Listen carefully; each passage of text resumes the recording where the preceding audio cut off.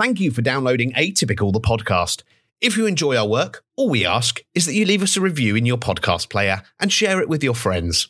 It helps us reach more people, and it's always great to hear from you. Thank you again, and we hope you enjoyed this episode of Atypical, the podcast.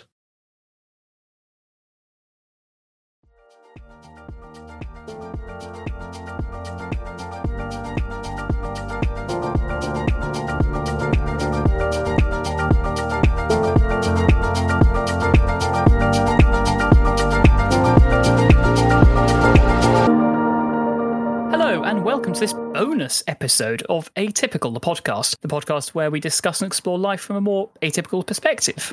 My name is Simon, he, they, and you may remember me from every previous episode. Today, I'm joined by my co-host, Kim. Hello. Hello, Kim. How are you? I'm not too bad, thank you. How are you?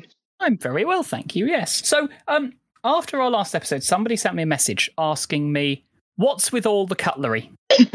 Yes. We do talk a lot about cutlery, but I'm specifically about spoons, I suppose. Yes, I think so. I mean, that's probably good. That's what I'd assume. You know, it's a reference we've made once or twice, isn't it? Yeah, I mean, we might talk about knives and forks, but not as Oh no, much. Don't get me started on forking theory. That's definitely an After Dark episode. Definitely. So, what do we mean when we talk about spoons? Yeah, so I think lots of people have their different kind of ways of describing how they deal with fatigue. So whether that's kind of physical, emotional, and mental fatigue. And like many kind of disabled neurodivergent people have kind of basically had to ration their energy in a way that kind of able-bodied and neurotypical people don't really. So this is what we talk about when we talk about spoon theory. It's like a way of explaining that, right? Yeah.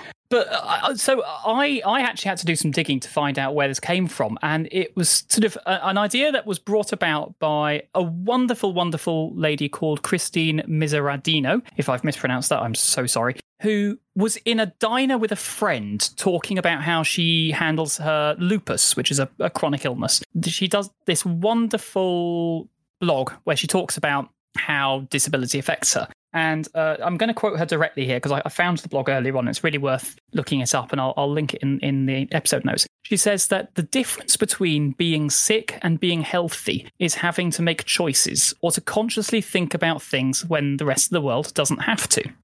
So what is spoon theory, and how does it relate to neurodivergent people? Yeah, it's interesting. I'd not heard of her before, but I'm very familiar with spoon theory, and it's essentially the idea that as neurodiverse people, we have to pour a lot more energy into thinking about things, I guess processing things, masking, which is a huge amount of energy, which we discussed in our last episode, and just general life tasks that, you know, might be a lot simpler for neurotypical people.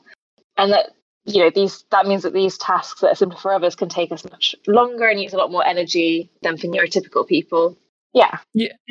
So spoon theory, I guess, is like where a neurodivergent person can start the day with a full cutlery drawer, which might be half as full, perhaps, as as a typical person. So we start already with the drawer, but some of those spoons might have been used up just dealing with the demands of just getting up for the day, getting ready for the day, forcing yourself out of bed. Yeah, and then you obviously need to start using those spoons, so kind of each set of instructions or each set of work demands, every time that you have to organise yourself, follow a complex set of instructions, cope with change, eat social interaction may cost a spoon. Yeah. And, you know, if these kind of sensory sensations are, you know, that are overwhelming, then another spoon is used up in kind of just having to kind of regulate yourself and keep calm and kind of just ground yourself. And if we have to work in a group, more than one spoon may be needed. And I think it's different for different people, you know, especially social situations that aren't really relaxing. You may use a kind of another spoon up or two just in coping with that social interaction, the noise, the lack of structure, that sort of thing. Yeah, absolutely. And I think that there are plenty of other elements of neurodivergent behaviour that spoon theory can kind of help us to explain. So, I mean, like you've referenced our last episode. Fantastic. Thank you. And yeah, so like we often rely on masks or on routines, known safe environments. You know, for some people, you know, that might be like a special meal that they can eat on a really difficult day. You know, it's for me, really importantly for me, it's having some time and space to recharge. And I think spoon theory can help us to explain and to think about how neurodivergent issues like, meltdown or shutdown, sensory overload, just general overwhelming activities can affect even our future energy levels. Yeah, exactly. And I think, for example, if you don't sleep well one night, which feels very close to home after yeah, I know the feeling. after last night, you'll wake up with kind of fewer spoons, as I did today. The next day, and that fewer spoons means that you can't access as much energy. You're more likely to accidentally stress yourself into a meltdown, which then leads to fewer spoons kind of later that day, or even like the next day. And you're just then constantly on this kind of I don't know. Yeah, absolutely. Free fall almost. Yeah, exactly. And I think this is something that we have to be really aware of and try and find a balance about these things. When we talked about masking and that does use a spoon or three, depending on who we're with at the time. I was sort of thinking about, and I've been thinking about all this all week really, because I've been in Edinburgh with some friends, and it's been great fun. And these are close friends who cost me very, very few spoons to spend an extended period of time with, because I've been able to cast aside most of my masks and I feel comfortable with them. But I guess in other situations, I might use up a really significant amount of my energy, like for the entire day, in a very short period of time, because it's costing me 3-4 spoons to spend a short amount of time with people. So, I mean, it's not really unique to neurodivergent people, right? I mean, we all know introverts, people who need time and space to recover from social situations. And I think actually that using spoons as an analogy for like the energy remaining is a really useful system. Yeah, definitely. And I've definitely seen it being used or heard it being used a lot more in terms of kind of just people's mental health and people kind of just, if people are kind of do have depression or things like that, they don't have as much spoons, to do all of the things that maybe they could do when they were feeling a bit better. So it is a really useful way of just, I think, making it kind of accessible to other people that maybe don't kind of, find things a bit more simpler and kind of don't need to have as much recharge time, as a way of just explaining it, I think. Yeah, it takes us time to go back to the kitchen and find more spoons. Yes, exactly. They're all in the dishwasher. They're all waiting to be cleaned. I haven't got any left. And going back to Christine, when she explained it to her friend, she was sat in a diner with her friend explaining about lupus, and she went up and her friend said to her, how do you get through the day? And Christine just like hit upon this idea of just getting up, picking up all the spoons in the diner, putting them down on the table and saying, this is a measure of my energy. Then takes half of them away and goes, I don't even have these to start with. So I've only got these 10 spoons. It takes me 1 to get up and get washed. It takes me 2 to get to the office because I have to take public transport and it takes me longer and it's stressful. It costs me 4 spoons just to get through work. This only leaves me with 3 spoons to get home from work, make myself some food, wash and everything else. I have to end up making choices about, do I cook for the night? If I do, I won't have the energy, I won't have the spoons to clean up afterwards. That means I'm going to have to do it tomorrow. That's going to impact on my energy for the next day. And so every time they listed off a task with their friends, they just took away a spoon. And I think as a visual metaphor, it's really useful for explaining to people, isn't it? Yeah, absolutely. I think it just makes it a bit more. I don't think I can explain it any better than that, really. I think it's just, you can kind of visualize it. You can kind of actually just look at it in your head and go, okay, that kind of makes sense. And yeah, it is good. It's a good metaphor. It really is. I have friends who now sort of understand when they say, oh, let's do X, Y, or Z, or with, even with my colleagues at work, we sort of say, oh, this thing needs to be done. I just go, I haven't got the spoons to deal with that right now. Can I come back to it? Yeah, and I think it's you hear it more and more now, and it's so useful to just be able to say that and people to just get it and understand, and you not have to be guilted into doing anything because they know that actually it's going to impact you, and it's better for you to rest and actually kind of have the spoons to come in the next day feeling happy and kind of energized because you've taken that time to recharge. Yeah, absolutely. So when we've got low spoons, what do you do? How do you recover spoons? Yeah, I think And I think your point earlier about it being a balancing act is really useful. I think it definitely depends on the amount of spoons that you have at the time. So I think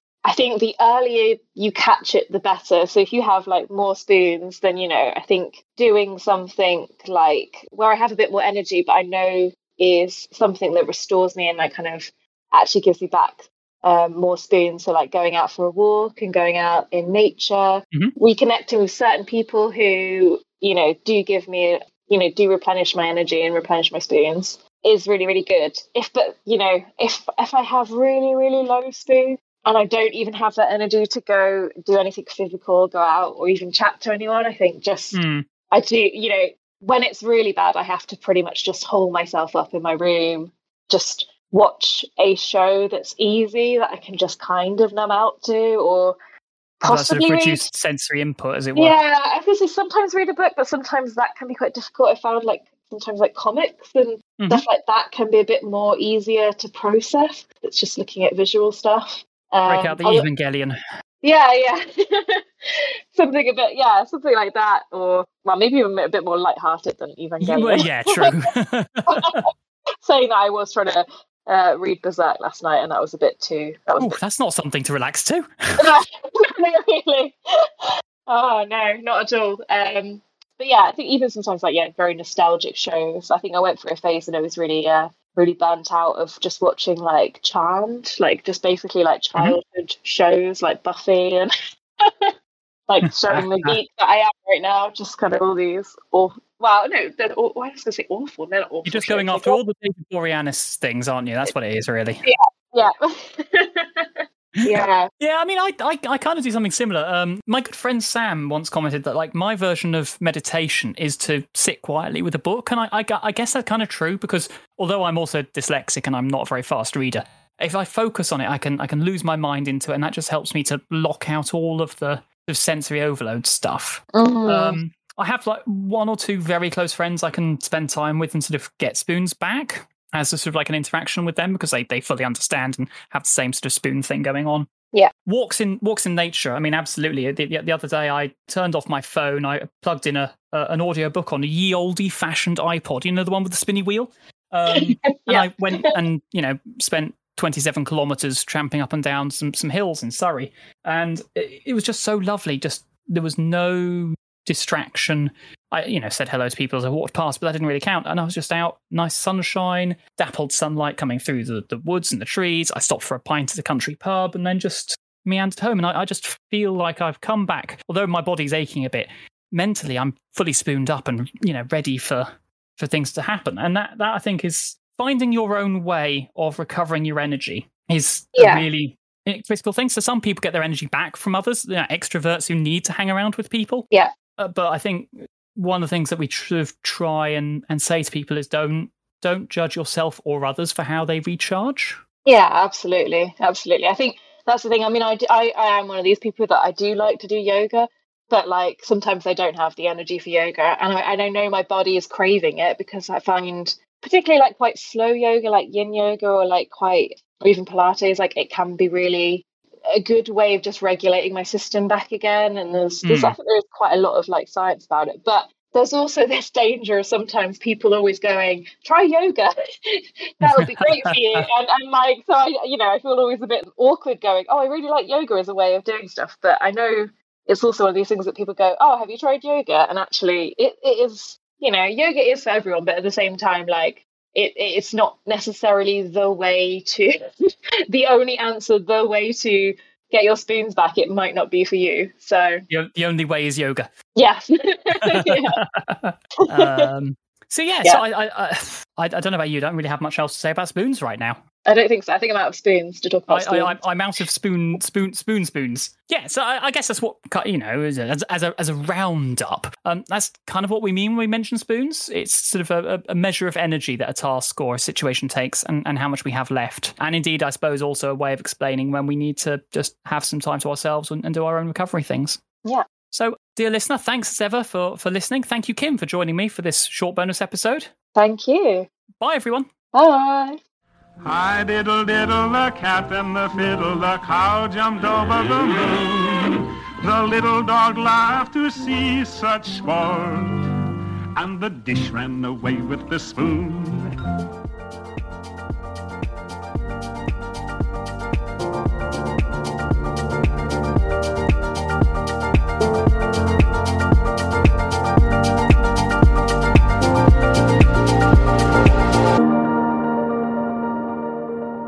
the dish ran away with the spoon.